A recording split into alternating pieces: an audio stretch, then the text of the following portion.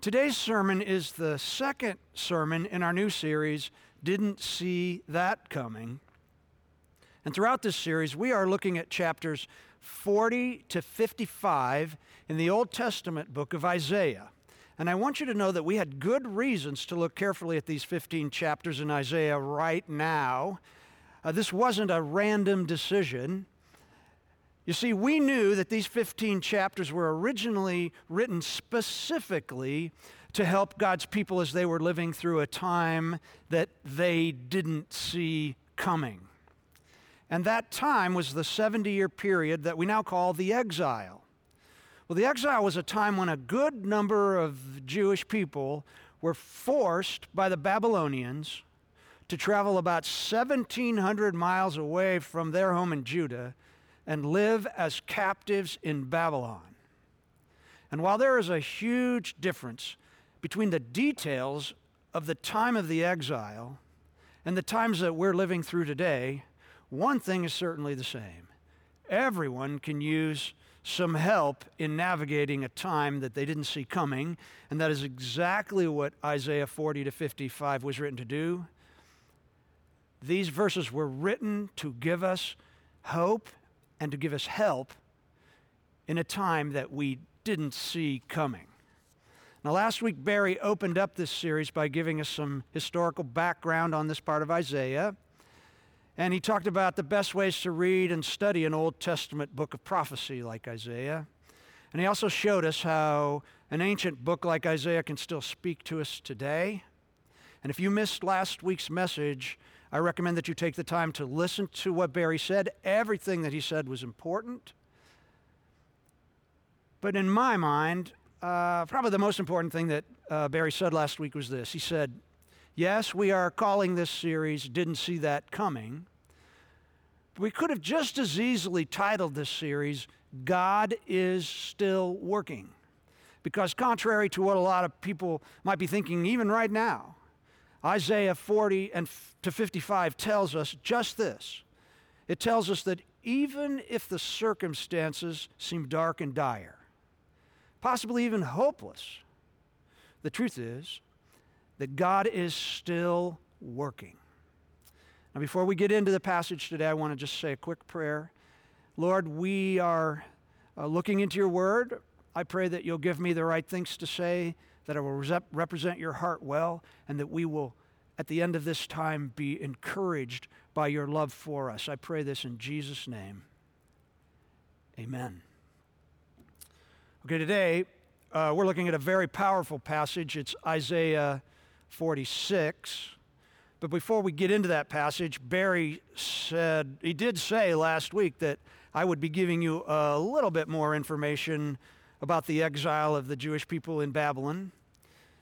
The Babylonians conquered the nation of Judah in 586 BC, and after they destroyed the entire city of Jerusalem, like everything, they just tore the whole thing down, then they gathered up a good number of the conquered Israelites and they hauled them back to Babylon. And oddly, this was the normal pattern of the Babylonians. They would destroy an enemy's capital city, and then they would take a good number of the conquered people back to Babylon with them. But the Babylonians didn't randomly just pick anybody to haul that 1,700 miles back to Babylon. No, they chose prominent citizens. They took the professionals, they took business people, they took the priests, they took the craftsmen, anybody that they knew to be wealthy, they took them with them. And interestingly, they also took all the musicians with them. And from what we can tell, they carried about 10,000 of these prominent, talented, elite Jewish people into exile in Babylon. And they did so in the hope that these prominent Jews would simply melt into the Babylonian culture and that the Jewish culture would just disappear as they all became Babylonians. Now, one interesting aspect of the exile, though, that worked against any hope that these Jews would soon melt into Babylonian society was this, that once these 10,000 Jewish exiles had arrived in Babylon, for some reason, the Babylonian leaders allowed them to settle in the same geographical area. And what this made possible was the opportunity for all of these Jews to get together and to maintain their Jewish heritage. And while the Babylonians had not allowed the Jewish exiles to bring their sacred religious texts with them, all of the scrolls that contained the early books that we now call the front end of the Old Testament, they couldn't take those books with them. But the Babylonians did allow the Jews to gather and to talk about the things that they remembered from those sacred books. And they let them get together to sing their psalms, and they let them get together just to keep as much of the Jewish culture and religion alive as possible. And the Jews even gave a name to these kinds of meetings. They called them synagogo. That's a Greek word that simply means a gathering. And these synagogue meetings soon became the lifeblood of the Jewish nation. They were gatherings focused on their God and figuring out how they might return to Jerusalem. But even though they could gather, and even though they could sing together, and even though they could talk about their holy books, they still deeply longed for home. To most Jews, having to live in Babylon was nothing less than tragic, and it was a terrible circumstance, and it seemed like it would never end. And the chapter that we're looking at today, chapter 46 in Isaiah, was written specifically to speak to these downcast, homesick, despairing exiles during the lowest, darkest, and most hopeless days of their time in Babylon.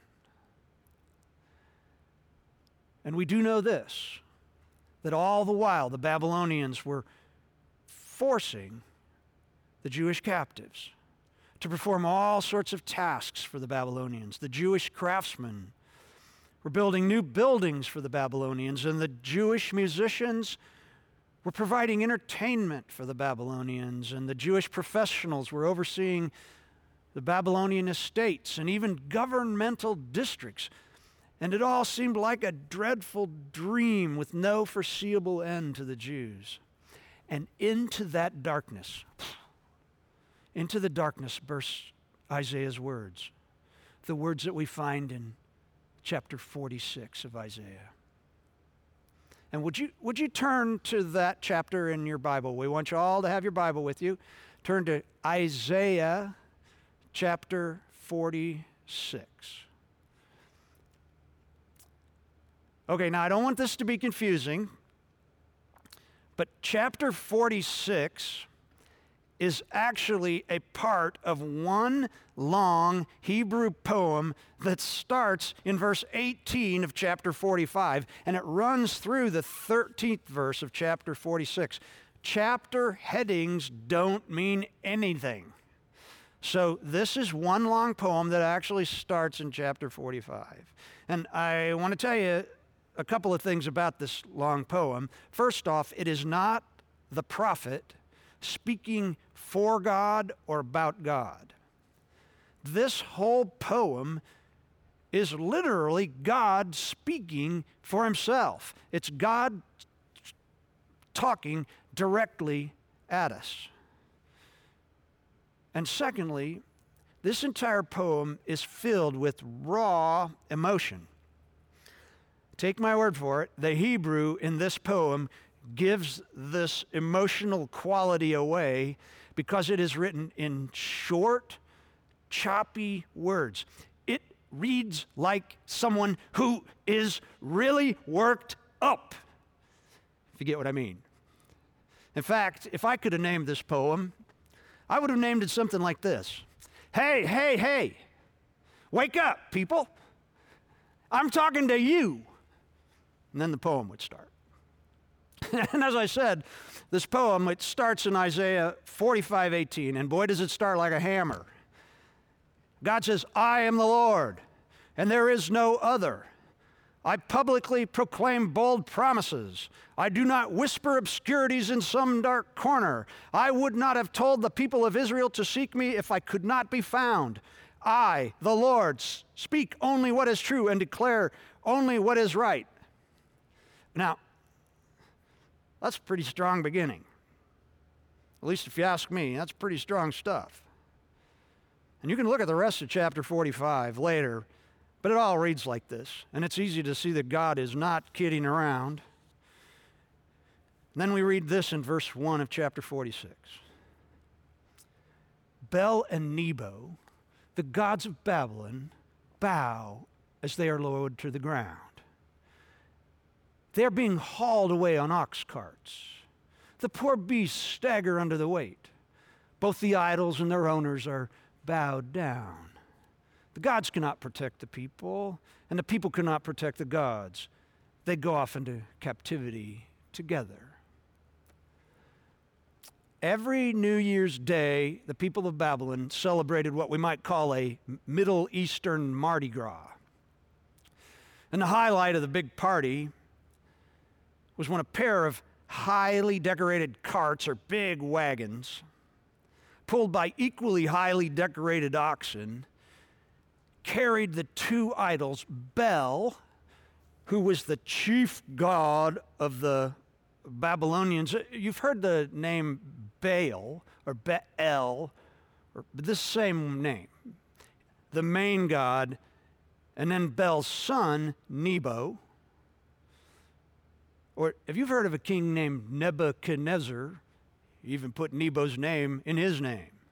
Well, they would haul these two big carts with these big idols on them through the streets of Babylon. And so every New Year's Day, the Jews would suffer through seeing the entire city celebrating Bel and Nebo as the most powerful gods in the universe.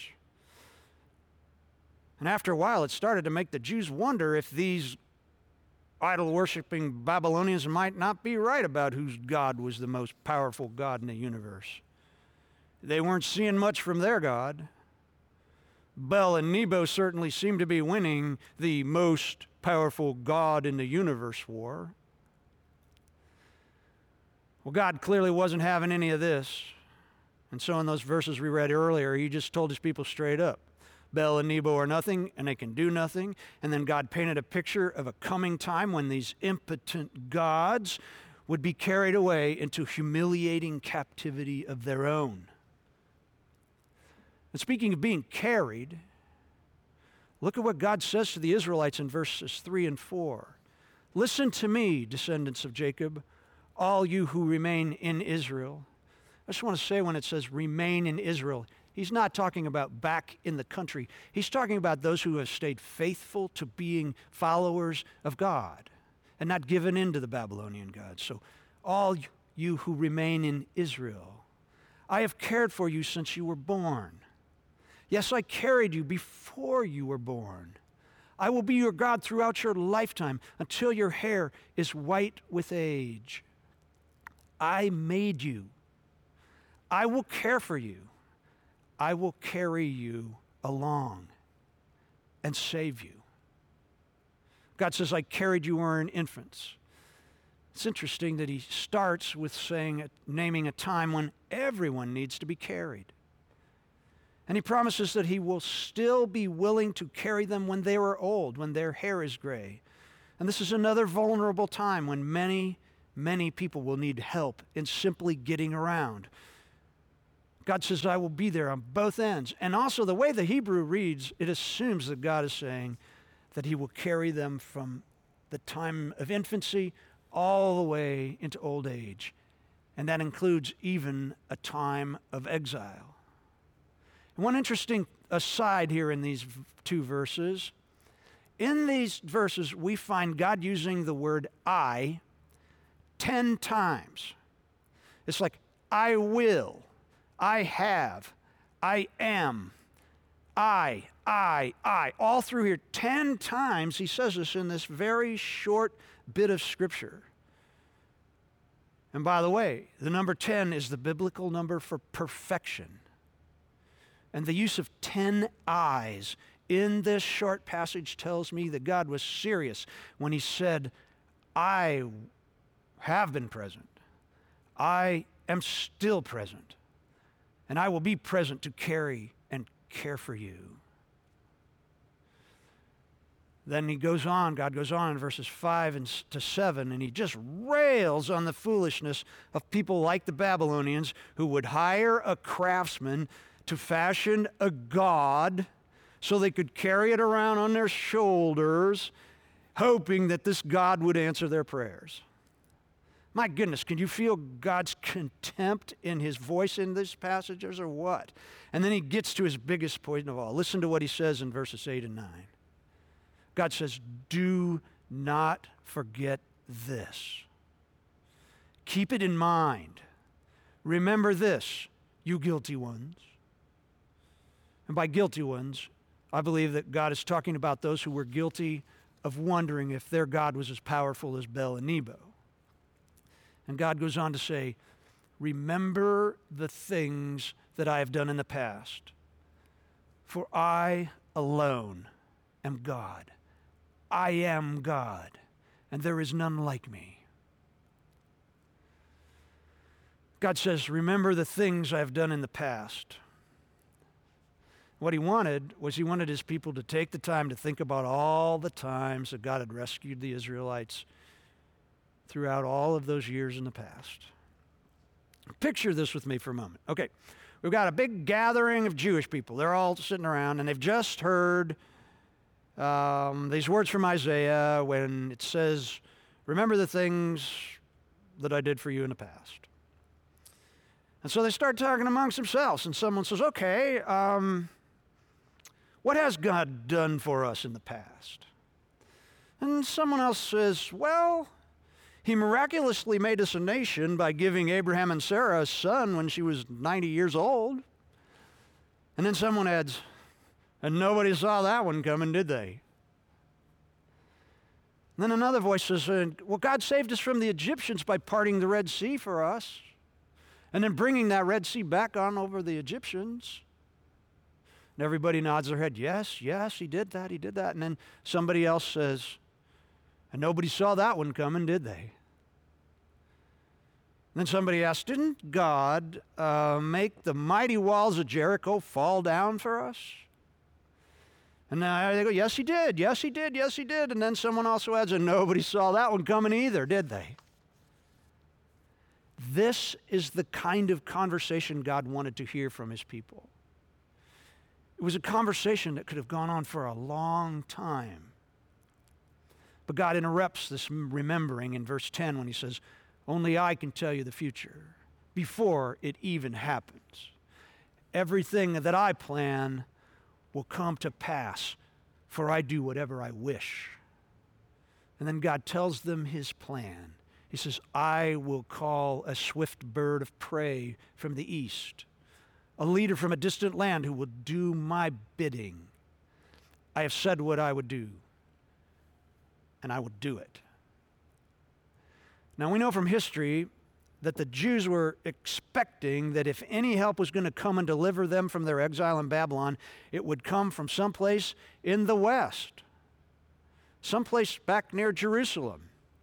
The east was the wrong direction in their minds. And so God, saying that he was calling a leader that would come from the east to do this bidding, it was something that nobody would have seen coming. And we actually know who this bird of prey from the east was. He was Cyrus, the ruler of Persia. He's called Cyrus the Great. He would have been the last person the Jews would have ever expected to deliver them from exile. You see, the urbane Babylonians and their refined Jewish captives thought that the Persians were a bunch of ragtag, unsophisticated nomads. In fact, they thought that this group of nomads were just a little better than animals. Plus, the Persians had a very odd religion. They were all Zoroastrians. And this was a religion that held that everything in the entire universe was divided into two groups. Everything was either good or evil. And Zoroastrians fully believed that these two groups, good and evil, were on a collision course that would determine, there was an apocalyptic battle coming soon that would soon determine whether good or evil was going to rule everything forever.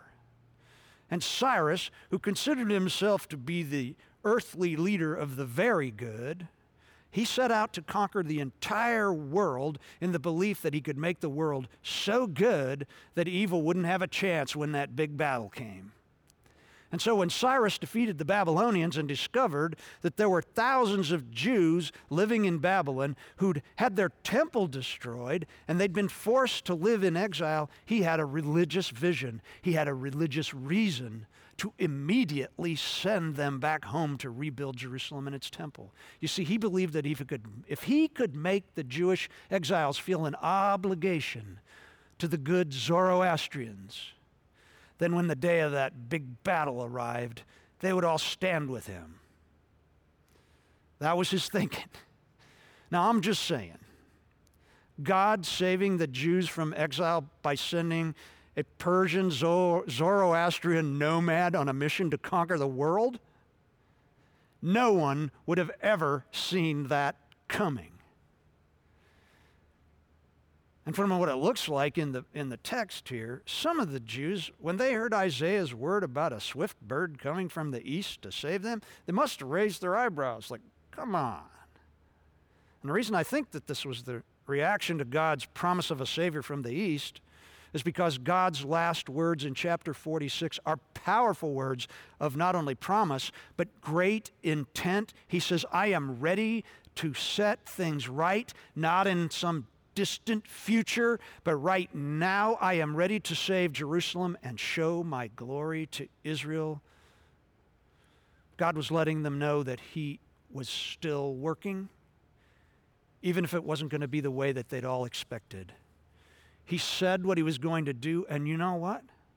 We know now from history, he did it. He did it. The passage that Barry looked at last week said it, and this week's passage says it again. God is still working.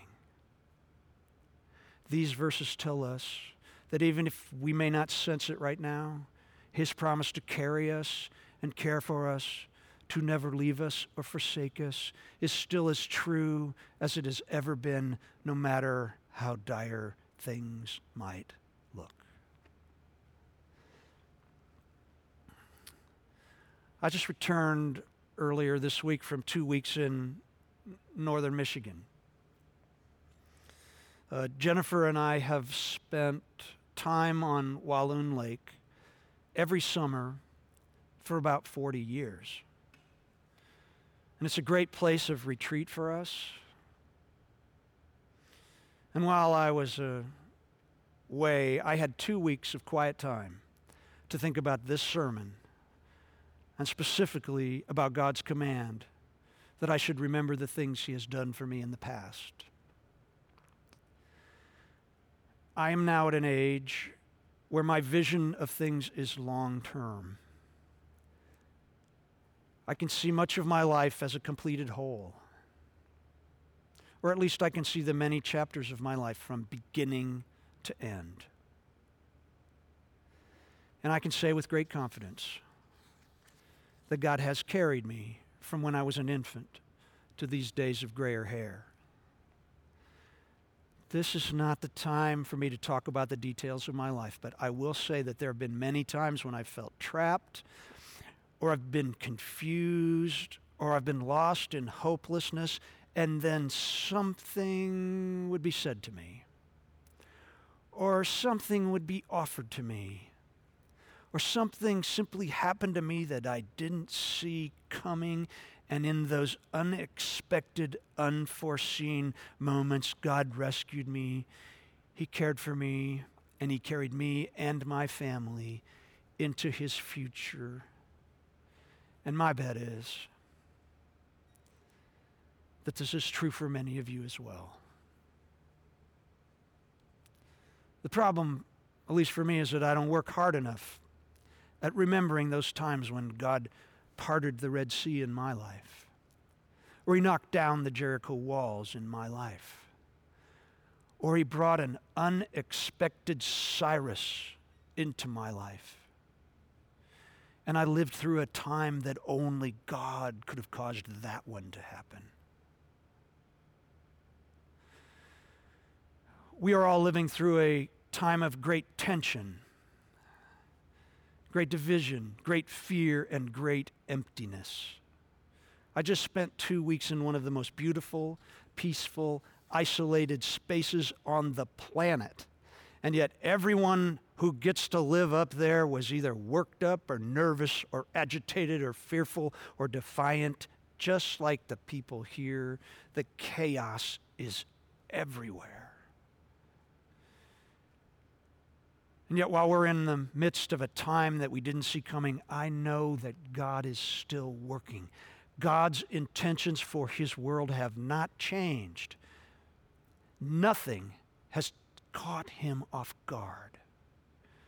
And our God is going to keep on working in ways that bring healing to the broken places in His world. Yes, God is still working, and He's asking us to trust Him, trust that He loves us, and then join Him as He continues to bring peace and light into the dark chaos of our world. Last week, when I was in the great space of northern Michigan, I heard these words. Hey, hey, hey, listen up, Tim. Remember who is talking to you. And it gave me hope. And then I heard these words. And I'm sharing them with you because they are true for every one of you. Listen to these words of God. God says this to you. Listen to me. Listen to me. I have cared for you since you were born. Yes, I carried you before you were born. I will be your God throughout your lifetime until your hair is white with age. I made you. I will care for you. I will carry you along. And I will save you.